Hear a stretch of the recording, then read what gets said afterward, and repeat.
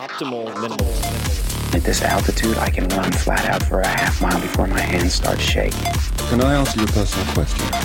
Now would seem an appropriate time. What if I did the opposite? I'm a cybernetic organism, living tissue over a metal endoskeleton. Tim Ferriss Show. This episode is brought to you by Athletic Greens. I get asked all the time what I would take if I could only take one supplement. The answer is invariably Athletic Greens. I view it as all-in-one nutritional insurance. I recommended it, in fact, in the 4-Hour Body. This is more than 10 years ago, and I did not get paid to do so. With approximately 75 vitamins, minerals, and whole food-sourced ingredients, you'd be very hard-pressed to find a more nutrient-dense and comprehensive formula on the market. It has multivitamins, multi-mineral greens complex, probiotics and prebiotics for gut health, an immunity formula, digestive enzymes, adaptogens, and much more. I usually take it once or twice a day just to make sure I've covered my bases if I missed anything I'm not aware of. Of course, I focus on nutrient-dense meals to begin with. That's the basis. But Athletic Greens makes it easy to get a lot of nutrition when whole foods aren't readily available. From travel packets, I always have them in my bag when I'm zipping around. Right now, Athletic Greens is giving my audience a special offer on top of their all-in-one formula, which is a free vitamin D supplement and 5 free travel packs with your first subscription purchase. Many of us are deficient in vitamin D. I've found that true for myself, which is usually produced in our bodies from sun exposure. So, adding a vitamin D supplement to your daily routine is a great option for additional immune support. Support your immunity, gut health, and energy by visiting athleticgreens.com/TFS. You'll receive up to a year's supply of vitamin D and 5 free travel packs with your subscription. Again, that's athleticgreens.com/TFS, as in Tim Ferriss Show. athleticgreens.com/TFS. Man, that sunset is gorgeous. Grill, patio, sunset. Hard to get better than that. Unless you're browsing Carvana's inventory while you soak it all in. Oh, burger time. So sit back, get comfortable. Carvana's got thousands of cars under $20,000 just waiting for you. I could stay here forever. Carvana, where car buying meets comfort, meets convenience. Download the app or visit Carvana.com today.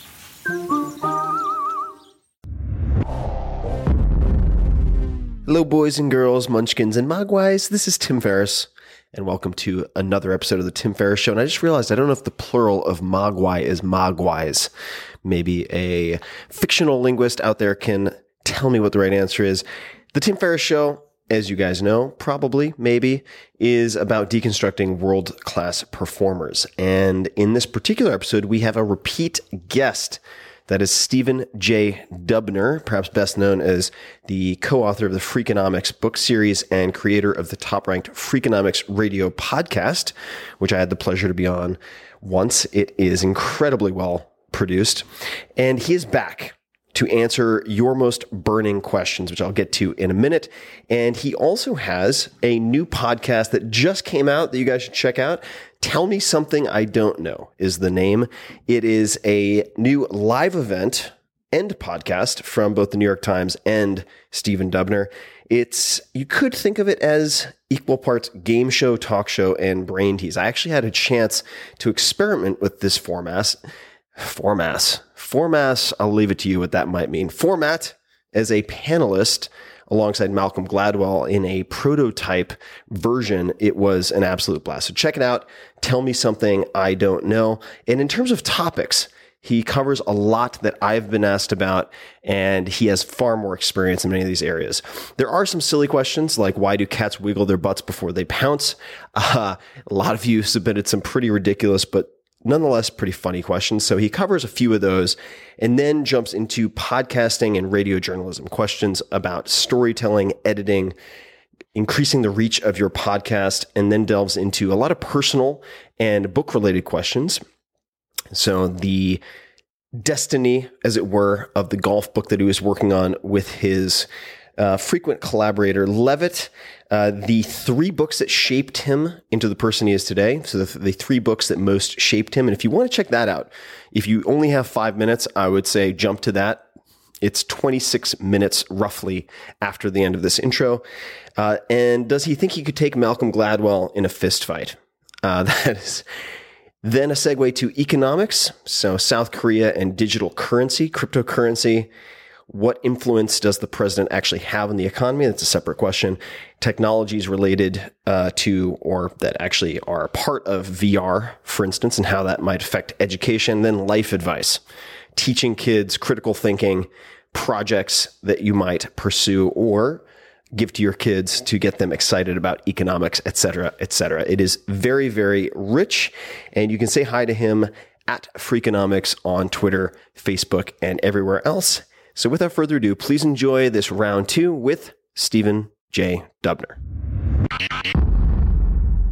Hey, everybody, this is Stephen Dubner. Thanks for sending in questions to Tim Ferriss, and thanks especially to Tim for letting me take over part of the podcast today. I really appreciate it. I'm a big fan of Tim's. As you all probably know, we've had him on Freakonomics Radio. We've had him on a podcast I did for a while called Question of the Day with my buddy James Altucher. Tim was also a panelist on this live version of this game show that I was developing called Tell Me Something I Don't Know, which I'm happy to say now has been developed, and it's releasing kind of this week as a brand new podcast. So I'm a big admirer of Tim's, and I really appreciate getting a chance to talk to people like me who admire the work that Tim does and how, I guess there are a lot of things I like about it, but to me, the main thing is that it's a real hybrid of empirical and inspirational, which is, I think, a winning blend. So anyway, the way this worked is Tim sent out a call via his bat signals to listeners and readers of his to solicit questions for me, and I got the questions. There are a lot of questions. I'll probably only be able to answer a relatively small share of them. The questions range all over topics from economics, which I can talk about a little bit, even though I'm not an economist. My buddy Steve Levitt is the economist part of our Freakonomics partnership, but I've learned a little bit over the years. A lot of questions about Freakonomics Radio, our podcast, about the Freakonomics books, all kinds of questions. So I will talk about all that and much more, including, like I said, this new podcast that we're launching right now, Tell Me Something I Don't Know. The questions range from rather substantial to less substantial. For instance, Alex Norton wanted to know, why do cats wiggle their butts before they pounce? So Alex, let me Google that for you. Why do cats wiggle their butts before they bounce? It is a way for them to get into position and brace themselves before they attack. Domestic cats share a similar feature. Instead of grinding the ground with their hind legs, they wiggle their behind vigorously to attain balance and leverage. Kittens learn to do this from their mother cat. So, Alex, by the way, do you all know the site? Let me Google that for you, because if you don't, you should, and it will save you a lot of time in the end. Here's a question from Marty Boyzik, maybe. So this is one of several questions about podcasting, essentially, and radio journalism. So I don't know how many people really care about podcasting and radio journalism. Obviously, anyone listening to this cares about it as a consumer. I don't know about as a producer. On the other hand, there are something like between 300,000 and 350,000 podcasts being published right now. So maybe we're at peak podcast or in podcast bubble. I don't know. Maybe they'll keep growing. I do think that the consumption is growing more slowly than the production. But assuming that, judging from the number of questions that you guys had about podcasting, I guess that people do care. So I'll answer a few along these lines. Marty wrote to say, it seems like Dubner's unique ability to tell a great story, ooh, I like it, flattery, is what really adds a viral component to the deep science and typically boring economic research. How could that storyfication help other hard sciences or traditionally boring subjects that are really important? All right, so Marty, here's what I would say. First of all, thanks for the kind words. That's nice. I agree that storytelling is incredibly important. There are many ways to argue for why that is true. I'll give one example. One example would be, what is the best read book in the history of the world? Arguably, not even really that arguably, most people would argue that it's the Bible. So what is the Bible? Well, it's a lot of things, but it contains the most famous set of laws in the history of humankind, right? The Ten Commandments. So you would think that everybody would know those, since it's the most famous laws in the most read book. And yet, if you ask people, it turns out that I believe it's about 17% of Americans can actually name the 10 Commandments. And a relatively large share can't name even one of the 10 Commandments. So lest you think that this is just a product of people having a bad memory, I should say that, 17% can recite all 10 Commandments. A higher percent can recite either all the ingredients of a Big Mac or all 6 siblings in the Brady Bunch. So that's pretty weird that the most famous set of laws in the history of humankind in the most read book of all time aren't that well known, or at least that well remembered.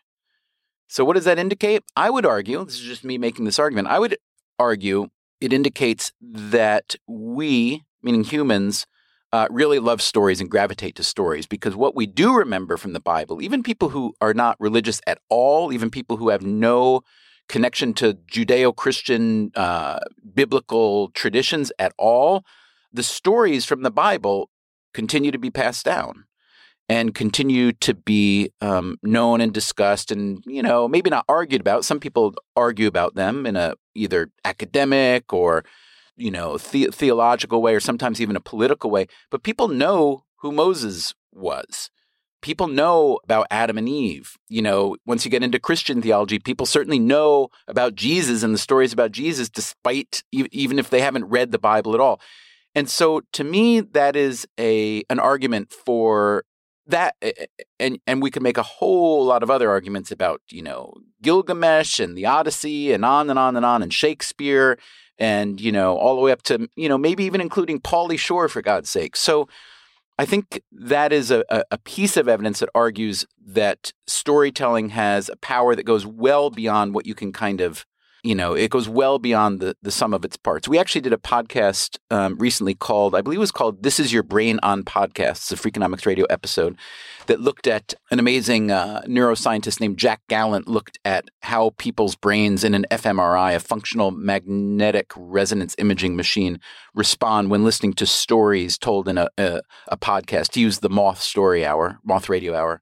So it turns out that the brain, the process, the production of language is fairly happens in a relatively small part of the brain or small area of the brain, but the consumption of language, and especially of storytelling, kind of goes all the way across the brain. And so there is a lot of argument for why storytelling is really important. Okay, so if that's the case, what do you do about that? How do you harness that for whatever your goal is? So Marty's question seems to be, how can this help other hard sciences or traditionally boring subjects that are really important? So yeah, I think storytelling can be a big help, whether the realm that you want to teach about or communicate about is physics, is accounting, is whatever. So I think the storytelling has components that are important. Factual is important. Empirical is important. The thing about a lot of the academic research. So Freakonomics Radio, we really, even though it's sort of based or rooted in economics, the fact is that we try to go way beyond economics and deal with a lot of the other social sciences, psychology, sociology, and so on, but also, especially in the last couple of years, a lot of other disciplines, academic and otherwise. And I think that's important for a lot of reasons. A, it's fun to kind of explore those and teach those. And B, if you think about it, a lot of the best research that's being done in the world is being done in academic institutions. But the nature of academia being what it is, it's kind of a little silo where the experts speak to each other. They write for each other in a language of their own for journals that only they read. And to me, that's a shame and a drag and a waste of taxpayer and other money. And so I'm all for taking that specialized research and knowledge and disseminating it to the public, to we who want it, to we who could use it, and to we who kind of deserve it because, we really do own a part of these universities. Even private universities get a ton of taxpayer funding. So I'm all in favor of taking that big well of material and turning it into stories. Again, not when I say stories, I don't mean made up. I mean factual, empirical, researched, fact-checked, and so on. And that's what we try to do, pretty much every week with Freakonomics Radio. I should say this new show, Tell Me Something I Don't Know, goes even further beyond economics than Freakonomics Radio. So we are getting ready to release the first 6 episodes. The first one coming out November 7th, I believe. Then we'll do one a week for 6 weeks, and then we're already taping season 2, and we'll probably release another 10, roughly March or April, something like that. And we plan to do 30 a year. And what's fun about these is, even though this show doesn't feel much like Freakonomics, it's a live. We tape it in front of a live audience. It's a game show where contestants from the audience get up and try to tell us some interesting fact or story about whatever the theme of the night is. Then I and the panelists discuss it. But like the themes we did for the first 6, I'll read them off. There's one was called Strange Danger. So it's literally about things that are dangerous that you might not think about or know about. Number 2 is called It's Alive. So it's about literally anything in the animal-ish kingdom. Episode 3, I believe, is called Things That Go in Your Mouth. So food, but could be medicine, a variety of other things. Episode number 4, of course, Things That Come Out of Your Mouth. Language, singing, maybe vomit, you never know. Another episode called Passion Plays, about people who are passionate, often beyond, logic to some cause or hobby or whatever. And our 6th episode is called Fool Me Once, which is essentially about fakes and frauds of different kinds. So in each case, we kind of recruited contestants. Often they're academics. Honestly, a lot of them were PhDs or MDs, and they tell us their stories and facts. And often the root of their knowledge is academic, even fairly arcane. But in story form, these academic or even arcane stories or facts in story form, they really do enlighten you. So you kind of come away with this feeling that, wow, I learned something that I never would have gone into some medical journal or economics journal or, legal review, law review journal. I never would have gone looking for that. But when it's told in the right way by the right people in story form, the idea is that it makes us all a little bit smarter. Yeah, sure, smarter is good, but also, my argument is that the more we know, the more kind of, I don't know if moderate is the right word, but the more that people know about the way the world really works, the less stupidity we are likely to engage in. I'm not saying we will engage in less stupidity, but we become less likely to. Now, there's not a lot of evidence that huge amount of exposure to knowledge and information necessarily makes the average person less stupid. And in fact, there's a lot of research that shows that the most educated people tend to hold the most extreme views on a lot of important hot button issues. But I'm a believer in finding out as much stuff as I can and telling other people about it because it's exciting to share that. And that's basically what I do as a journalist, whether in writing form or radio form or whatnot. Here's another question about podcasts from Stan Islis. Sorry, I'm sure I mispronounced names. By the way, he's asking about tips for editing podcasts. One tip is, in a podcast, you always try to find out how to pronounce things. Even, when you're writing something, you don't have to know how to pronounce, but often a very basic rule of podcasting is when you're pronouncing a place or a thing or a name, you do try to go do some reporting with a first person, a primary source to figure out how you actually say it. Since that's important, you'll always make mistakes, but it's a good thing to try to do. So Stan wants to know top tips. Of course, I'm ignoring that advice now. I could have hunted down Stan Islis and written to him and said, how do you pronounce your name? And I didn't. So, sorry. Anyway, Stan, we'll call him, top tips to edit your podcast to make them shorter without losing too much valuable information. He says, you cannot beat Freakonomics when it comes to quality info to length ratio. Well, it's interesting you write that because I've been thinking a lot about whether our podcast, Freakonomics Radio especially, is too long. And with the new show, Tell Me Something I Don't Know, again, we thought a lot about what's the optimal length. And on that one, it looks like our first 6 episodes are all going to be in the neighborhood of 45 to 50 minutes. So the problem is we don't have really good data on what people really want. Not that I would make that the primary driver of what we do, because I think that when you're creating something, you have to primarily listen to yourself and your circle of people that you think are good and smart. if you pay too much attention to a big sloppy feedback loop, you'll get paralyzed or you'll try to please everybody. But in terms of editing, so first of all, I do like editing. My podcasts probably do sound, the way they do in part because I'm a writer and came to this as a writer, not a talker.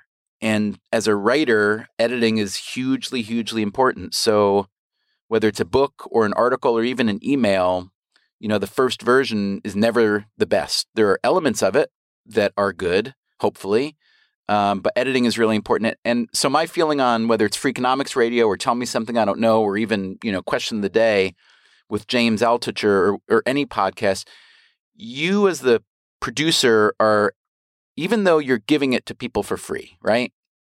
You're not charging them anything for it. You are charging them for it in that you're asking for their time. There's also advertising, which they might listen to, and they might, and that's how most podcasts make money.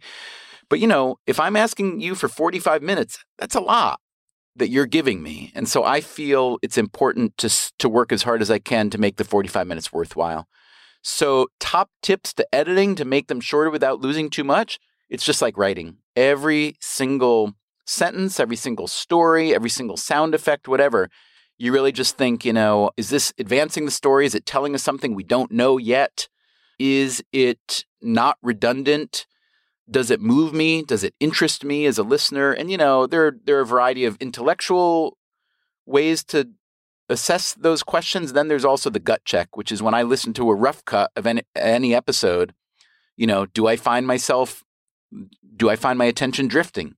And if I do, it's a pretty sure case. It's a pretty sure sign that it needs to be shorter. So yeah, I'm pretty ruthless. I would say for every 30 minutes of Freakonomics Radio that we put out as a finished podcast, there's probably typically at least 3 to 5 hours of tape that doesn't make the cut. So that's the idea. One more question about podcasting. This is from Rob Moore. Pretty sure I'm pronouncing that right. Rob asks, what are your suggestions for growing the reach of your podcast? So I think this is really simple. I think if you want to grow the reach of your podcast, you produce good and consistent content, period. So obviously, that sounds like a smart-ass answer. It's not meant to.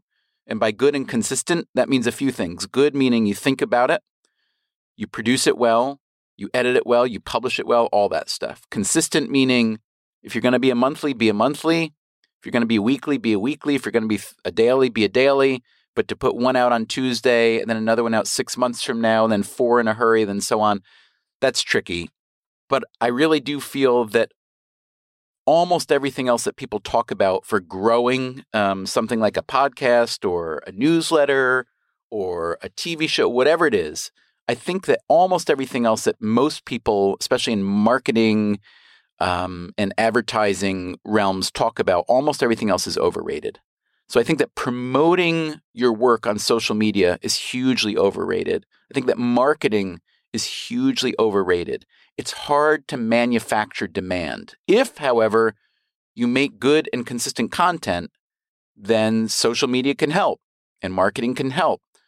People will be enthusiastic about finding and consuming and even promoting for you what you're making.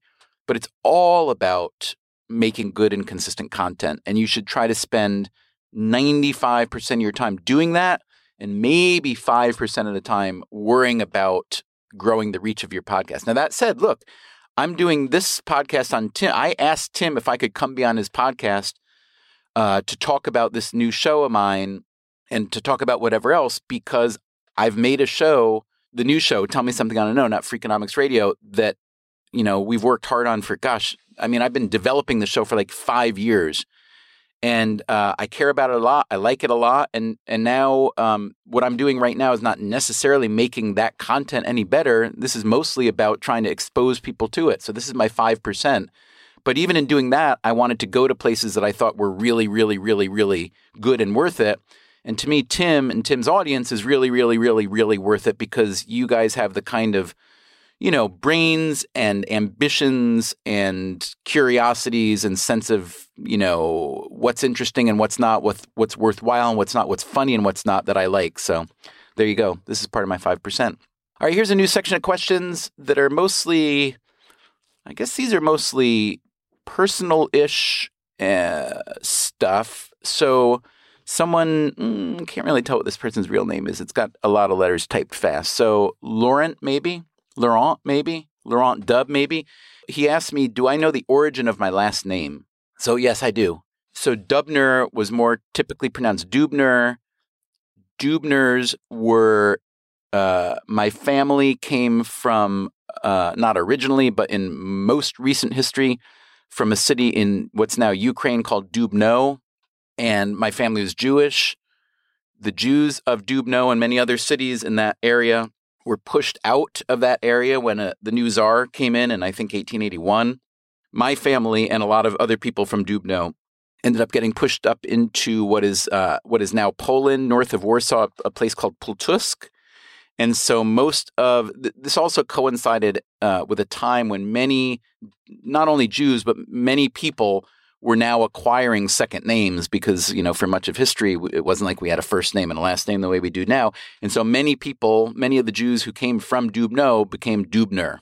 So Shepsel Dubner was my grandfather, for instance. Shepsel is a derivative of a Yiddish for if you were born on the Sabbath, right? So Shabbat or Sabbath or Shabbos, all these words that mean in different, tongues, languages, Sabbath. Shepsel was just kind of a tradition in that part of the world at that time. If you were a male born on that day, that was a name. So Shepsel Dubner basically meant a guy whose family had been living in Dubno, and then this guy was born on the Sabbath, and then he was the one in my family, on my father's side at least, that came to America, and that's where my name comes from. And I know more than I should about this because my first book was actually an exploration of my family. My family has a strange, kind of wonderful, weird history in that both my parents, so Shepsel's son was my father, and then my mother, both of them were kind of standard issue Brooklyn-born Jews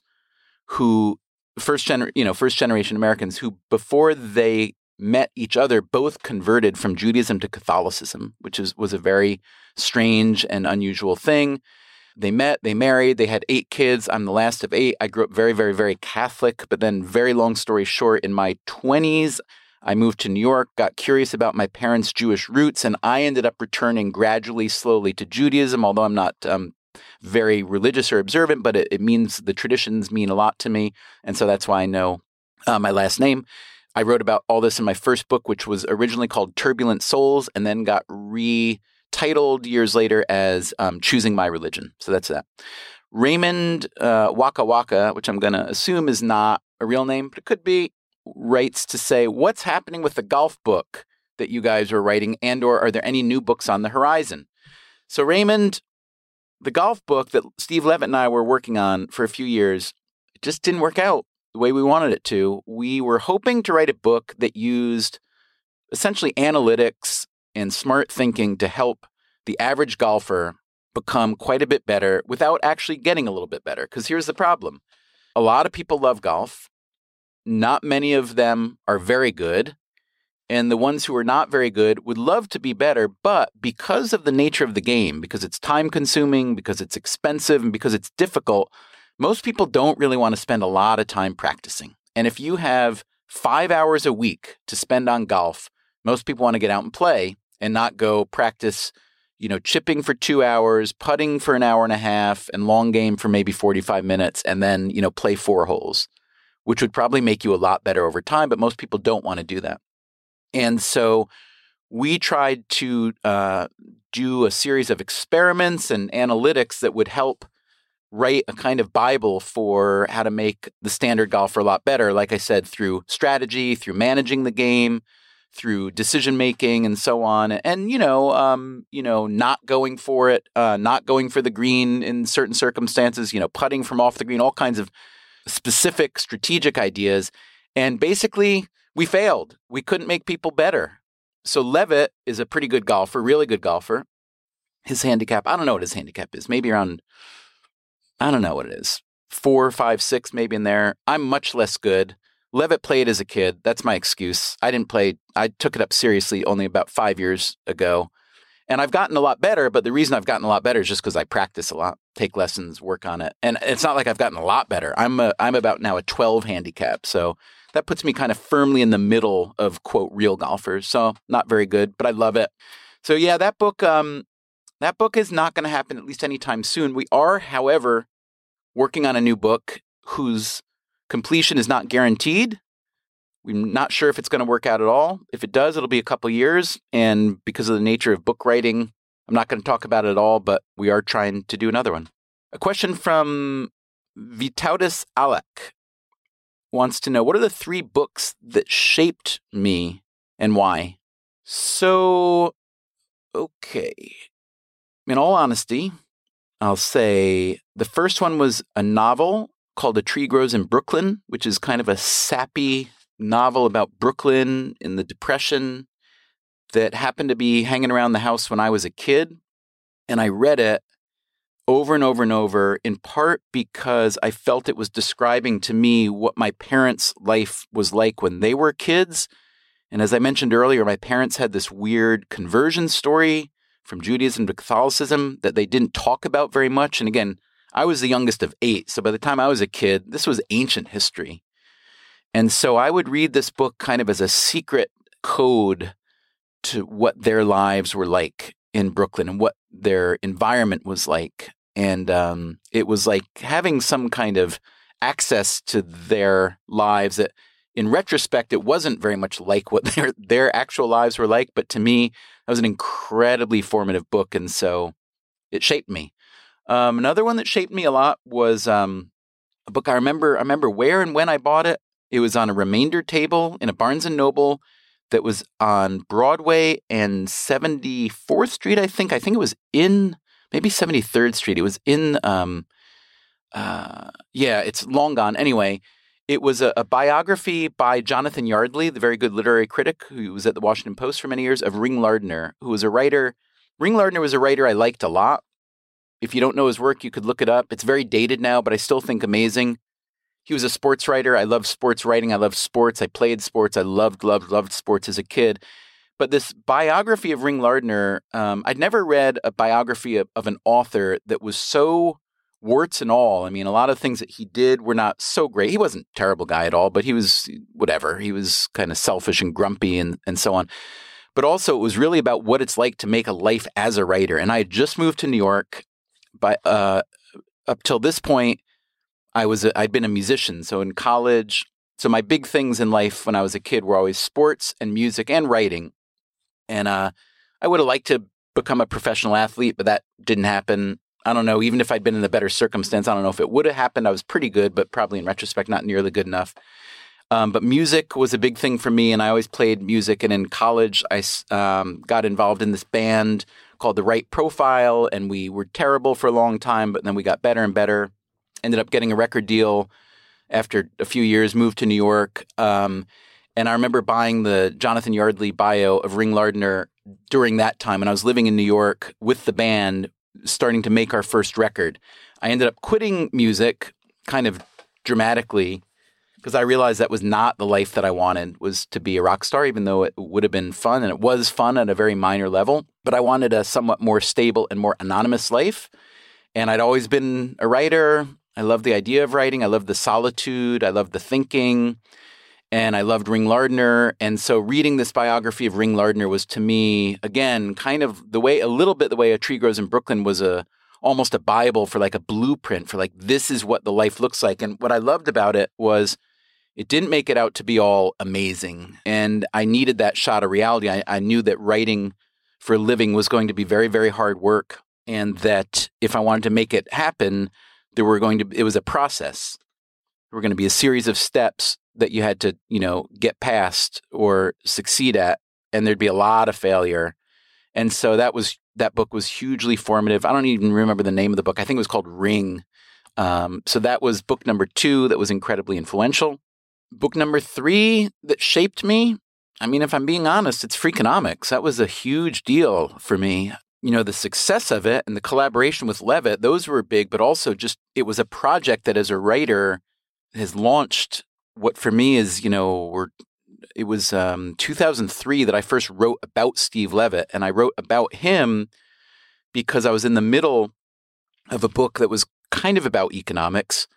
And so I was asked if I wanted to go write about this economist, Steve Levitt at Chicago, who just won this award. And I turned down the assignment several times because I knew Levitt's work a little bit, and I knew it had nothing to do with the book that I was writing about. The book was about kind of behavioral economics, behavioral finance. It's what I called the psychology of money, which, by the way, is how I met my friend James Altucher. He was a subject in that book that I was writing at the time.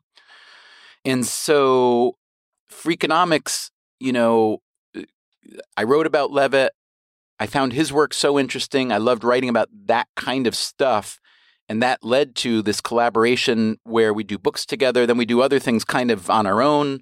Levitt does a bunch of stuff on his own, consulting and academic research. I do, the podcast. Levitt's on there, but that's mostly my thing.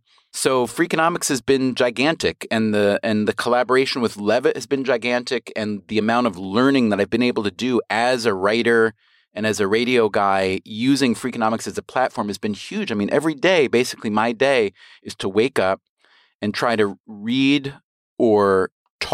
something interesting, talk to interesting people, ask questions, find out stuff, figure out how things work, measure it against an empirical standard, then tell the world about it. And I love it. I'll tell you one other thing that kind of inspired me and shaped the way that I run my business, my work life, was Tavis Smiley. So I really like Tavis Smiley as a broadcaster. He does radio, he does TV, he's written books. I found him to be a really good human. But what I discovered when I went out to California a couple times on a couple book tours to do his shows, I think you'd do radio shows and his TV show, he had this kind of complex, and he had a production company, and he just had this whole production set up.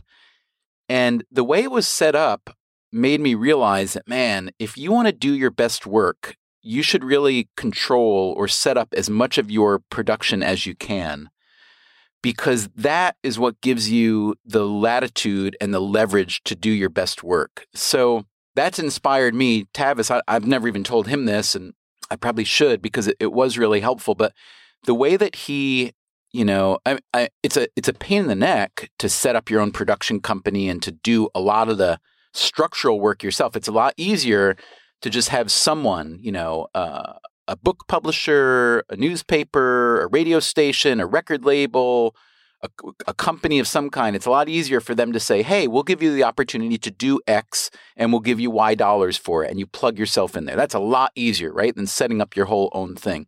But obviously, if you're listening to the Tim Ferriss Show, you have at least a little bit of an entrepreneurial inclination. So you know that the advantages to entrepreneurialism are huge and the headaches are huge. But watching the way Tavis operated inspired me to take on some of those headaches and set up, for instance, recently my own production company to do Tell Me Something I Don't Know, but also my production company. We certainly contribute a lot to Freakonomics Radio and everything else. And the reason is that, look, I mean, I've worked with all the institutions I just named, record label, newspapers, TV stations, radio stations, book publishers, on and on. I've worked with all of them in partnership, and they all try to exploit your work and your content. That's their job. I don't use exploit pejoratively. That's their job. But I think that in order for you to do things the way you most want to do them, you have to gain or keep as much leverage as you can. That doesn't mean you don't share the leverage, but I think it's hugely important to understand that if you want to do your best work, whether it's media, whether it's technology, whether it's manufacturing, whatever, obviously you need partners.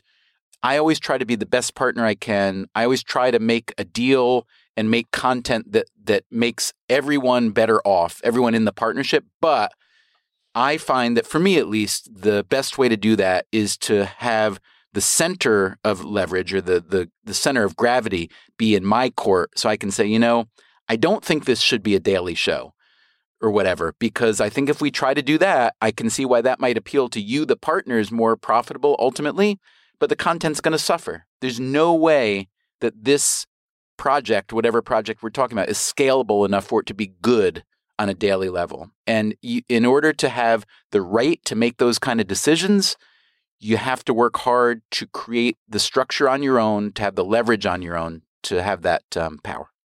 Question from Daniel Rodich, maybe. How did you meet James Altucher? What do you think makes James a good interviewer?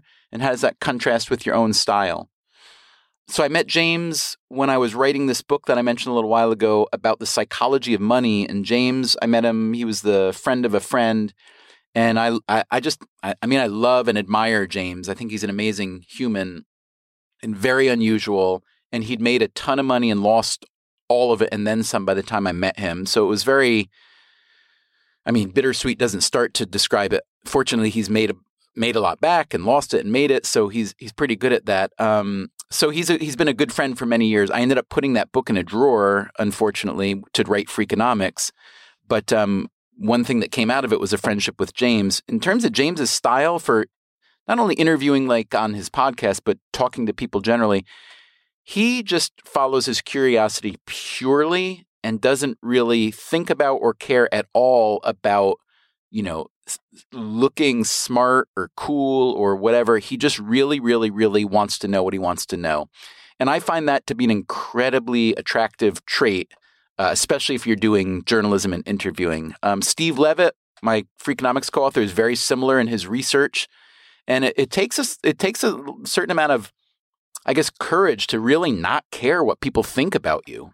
And I wish I had more of that. And I work on it, but I think James has that in spades. Question from Lance Miller. Do you think you could take Malcolm Gladwell in a fist fight? So I don't think I've ever actually been in a fist fight. But I think I could take Malcolm only because, he's wiry, but I got a few inches and a few pounds on him. I think I could take him on. On the other hand, I think he could just outrun me. So I'm fairly fast. Like I can sprint.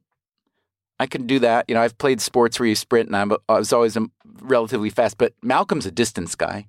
He still runs semi-competitively, a mile and more. So I think it wouldn't get to a fist fight. Plus, neither of us, I think, you have to take your glasses off.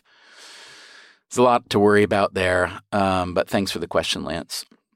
Okay, here are a few questions about, economics-ish stuff from John Nunn. John writes to say, South Korea announced that they will be developing a digital currency. What are your views on digital/cryptocurrency, and how will this development affect the dynamic of these currencies in Asia? I don't know about the second half. How will they affect the dynamic of the currencies in Asia? We actually did a Freakonomics Radio episode a few weeks ago called Why Are We Still Using Cash? And I personally believe that the data argue that the more digital we get with money, the better off more people will be. So within that, you have to say, well, there are some people who are going to be frustrated that cash is used less. There are people who worry about privacy. There are people who worry about government intrusion. There are people who worry about the flexibility and liquidity of cash. There are people who worry about technology of having digital money and what happens if it all goes, if there's the biggest blackout in the world. And these are all legitimate concerns that need to be addressed and are being addressed by places that are converting to cashless or less cash society. I think I think the advantages to having much less cash, especially big bills, is huge. So one thing we discussed in the episode of Freakonomics Radio is that I believe it's 80% of U.S. currency now in circulation is in $100 bills. Very few people use $100 bills in the normal course of transaction. In fact, it's not very easy. If you give a taxi driver 100, if you could go into a grocery store, give 100, people don't even really want them. So where all these hundreds are used by people who are buying and selling drugs, involved in other illicit activities, often corruption and bribery of different kinds. And so it turns out that eliminating and maybe on a gradual basis rolling down the ladder the big bills would probably do a lot more good than bad. Another thing is, in the U.S., people have a weird relationship with the government. Look, we just do. And I get it. I get both sides or all sides. But I think that some of the arguments, when you hold them up to the light, are kind of silly. So, a lot of people who complain about taxation, I feel, are complaining about the wrong side of taxation. If you're honest, you want good enforcement and good payment, because the larger the tax gap is the difference between what's owed and what's paid. The larger it is, the more the honest people are penalized. So to me, it would seem a no-brainer for everybody that's honest, which is most people, to close the tax gap. And one way to close the tax gap is to make it a lot harder to cheat. And one of the easiest ways to cheat is do business in cash. Just the way it is. So that's another reason for going to less cash. Peter Conley wants to know, what actual influence does a president have on the economy? So Peter, I love this question. I love it. Well, okay. Narcissistically, I love it because I've been asking this question a lot for several years. So it is a subject of great debate. I dealt with this at some length in an episode of Freakonomics Radio called How Much Does the President Really Matter? And the argument there, from talking to economists and some legal and constitutional scholars and some political scientists, was not very much, especially when it comes to the economy. Because if you think about it, the economy is, this big, complex, dynamic system with all these inputs, and it's influenced by all these factors, many of which are psychological, not even just purely financial. And a lot of them would seem to be largely immune to any president's wishes. On the other hand, and we recently did another Freakonomics Radio episode called Has the U.S. Presidency Become a Dictatorship? And in some ways, this episode was a rebuttal to my own argument in that earlier episode. And in this episode, I talked to the legal scholar Eric Posner, who I find to be really brilliant and really insightful and a great communicator. You should read his stuff. This was based on an essay he'd written for Daedalus. But if you Google Eric Posner, he also happens to be the son of Richard Posner, who's a prolific and very well-regarded intellect, a judge, but also writes a lot about economics and other things. So the Posner family is worth your time reading. So the legal scholar Eric Posner argues that due to a long and interesting history of the U.S. presidency and how it's evolved a lot over time and how it's veered a lot away from what was conceived as the original Madisonian system of checks and balances, that the presidency has attained much more unilateral power, and therefore, especially through executive decisions and legislation, that the president now does often make policy, not necessarily unilaterally, but often close to it, that has a reach over huge swaths of the economy. So take just two specifics, healthcare and financial services. So healthcare is moving toward 20% of GDP, I think. Financial services, I don't know the number, but obviously it's huge. If you look at just those two, you could say, well, the president, him or herself, can't really do so much to shape the economy in those realms, but through legislation necessarily, or at least we'd like to think that power has been constrained. But if you look at the reality, you see that just during the Obama administration, and this is really what the episode of Freakonomics Radio with Eric Posner deals with a lot, is using executive order to make decisions and to push them. So neither Obamacare nor the financial regulations and financial legislation that came out of the recession, neither of them were achieved primarily through executive order, but they've been furthered and advanced and kind of enforced in that way. And so any way you look at it, the president has the ability to exert a lot more leverage than the founders certainly intended, partly because the Constitution is vague on this. But the point that Posner makes, it's really interesting to me, is the president gets this power, has gotten this power over the years, and is constrained. We like to think that the presidency is constrained by Congress and the Constitution, but Posner's argument is that Congress and the Constitution don't constrain the president very much at all. The Constitution, almost none. And Congress, for all that a Democratic Congress will, for all that a Democratic president will complain about Republican Congress being, recalcitrant and not letting him get anywhere, and vice versa, it turns out that Obama did a lot that a Republican Congress did not want him to do. And Posner's argument is that the main constraints on a president is that he or she represents three different constituencies: the public, the country generally, the party, and the executive branch. So the president is the putative leader of those three things. He's the leader of the country. He or she is the leader of the political party, his or her political party, and he or she is the leader of the executive branch. And here's the way Posner puts it: trying to be the leader of these three different groups with different interests and values turns out to be an extremely difficult task. So that is what creates the larger constraints over the president. That said, I've been making this argument for a while that the presidency, we put way too much, we put way too much care and anxiety into thinking about the choice of president is so essential to everything that influences our daily lives. And I still think that's true. I think that the actual presidency doesn't affect us individually very, very much. But I have come around to the idea that the president, in ways that are kind of non-obvious, exerts a lot of influence over huge pieces of the economy that certainly does trickle down. Max McFarlane wants to know, how will technologies such as VR impact education? And will students being taught through online and digital medium, how might their intelligence be affected by teaching more through online and digital media? I like that question a lot. So my thoughts on education are, I guess, voluminous for no good reason other than that it interests me a lot. We say we care about education a lot. I don't think we do. And when I say me, I mean kind of, the body politic. We care about our own kids a lot, but I don't think we really care about education a lot. I think if we did, we would do a lot of things in the education system that are really, really, really different. We'd have it be more accountable. We'd have it be more experimental. We'd have it be more empirical. And we'd have it be, let me go back to experimental. So in answer to Max's question about VR, virtual reality specifically, I have no idea.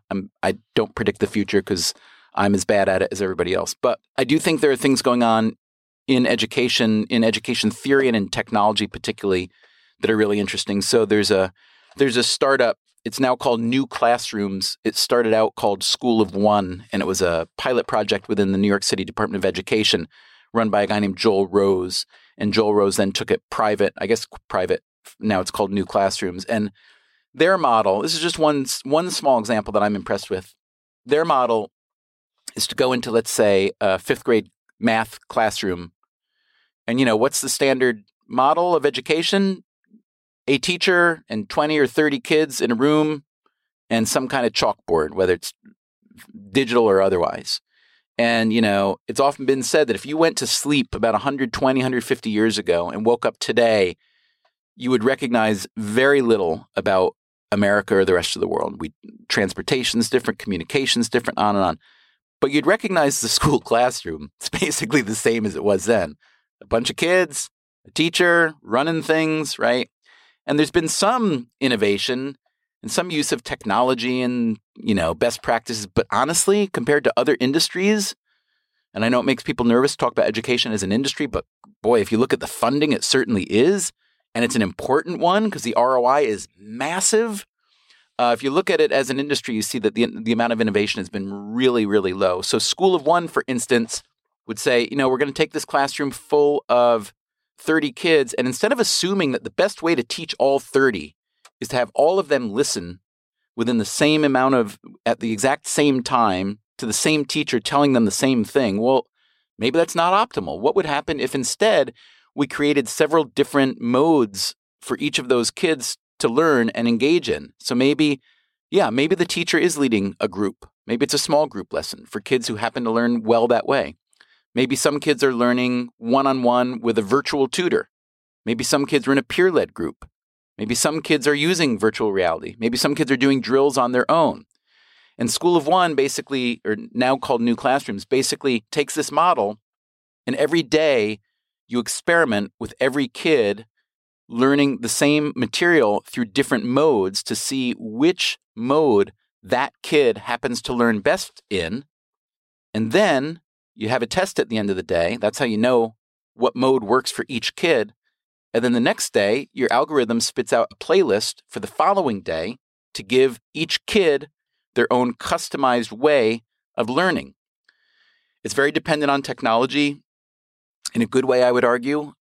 It would make the role of the teacher, I would argue, even more important, although I think a lot of teachers fear that it would make them less important.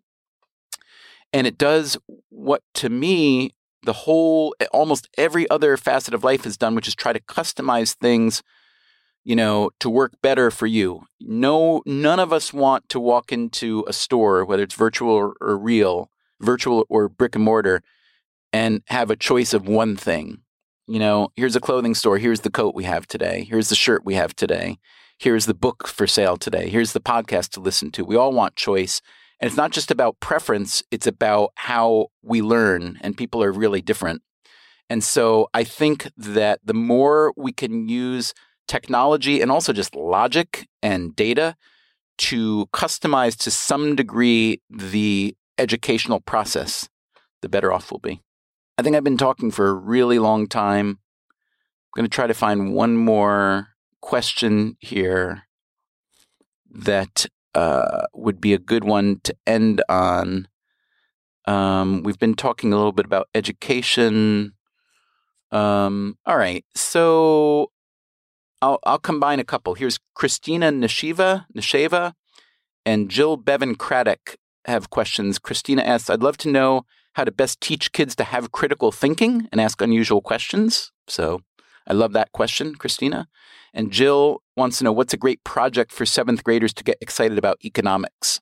So combining these two, I will say, first off, I'll start by saying I have no idea what's a great project for 7th graders to get excited about economics. And I would kind of go back to my previous answer, which is that, customization is really important. And so to that end, I'm a really big believer in letting people, whether it's adults, whether it's in your work career, whether it's people in their, obviously in their consumer choices, but even in education, I'm a big believer in letting people find the topics that they're fascinated by, almost addicted to, and then urge them to channel that fascination into learning a lot of different things using that topic or using that fascination. So one thing that strikes me as weird about school, the way we still do school, is we require every kid to be involved for many years in every subject, art, phys ed, and math, and English, and history. And obviously, you want to have everybody have a certain core base, but almost nobody's good at all these things. And the result of being in almost inevitably really bad at one or two is just to make you kind of hate the process, or make many people hate the process, especially boys. You see, the boys don't do very well in primary education often because there's just too much funneling and channeling your interest and your attention into things that are not interesting or that don't hold your attention.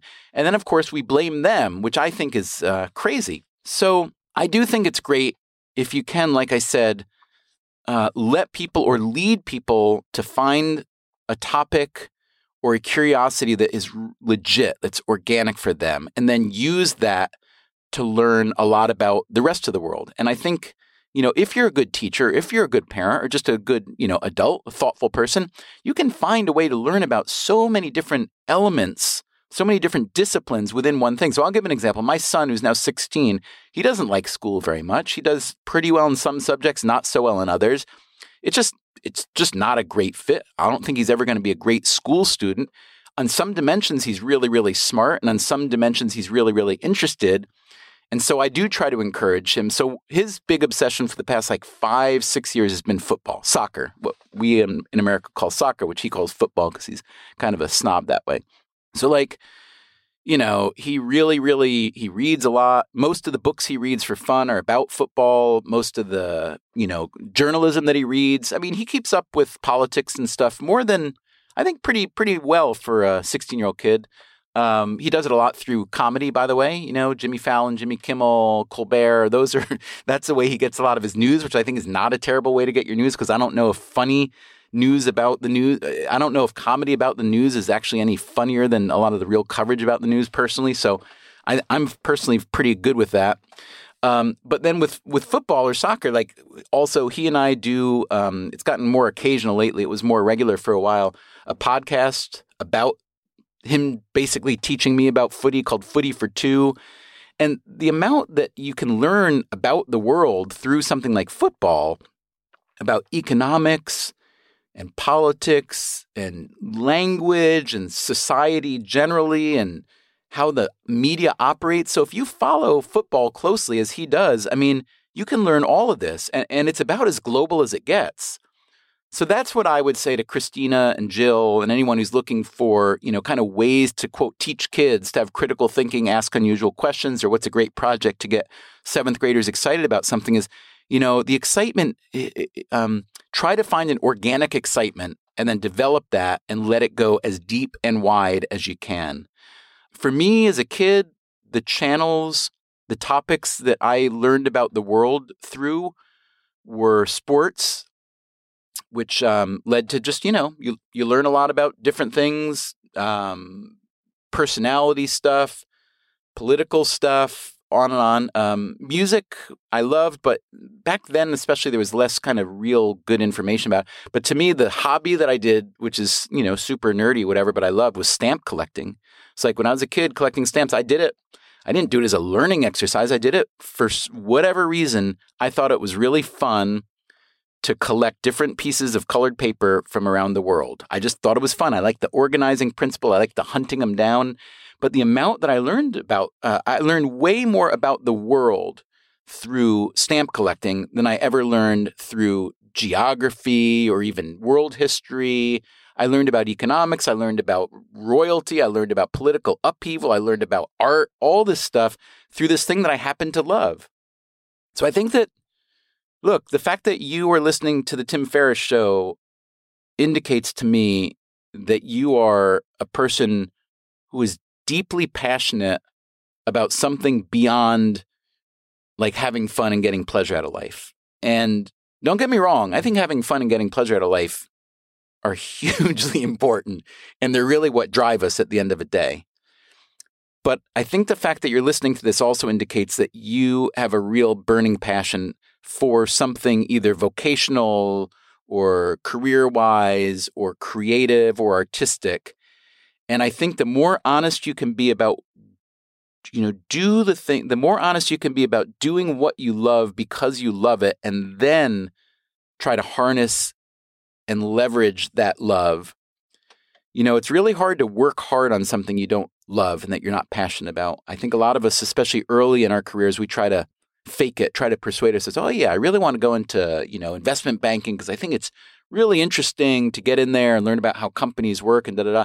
Then you see a lot of people in fields like that where they go into them early, you find that really what they wanted to make a lot of money, which is fine. Money is hugely important, but you find that the passion doesn't match your energy. And so I think if you can align your passion and energy, you will work so hard and do so well that you'll become successful without even really noticing you're becoming successful because you're just doing it. You're just doing your thing.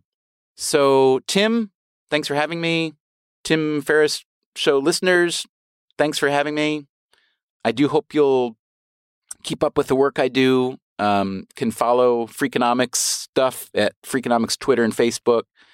The new show that I'm really excited about, if you couldn't tell, is called Tell Me Something I Don't Know. Hoping to get Tim back on it as a panelist soon. And I guess that's all I have to say. It's been a real pleasure and a privilege, and I love the questions, and I very much appreciate the opportunity to come talk to all of you. Cheers. Hey guys, this is Tim again. Just a few more things before you take off. Number one, this is 5 Bullet Friday.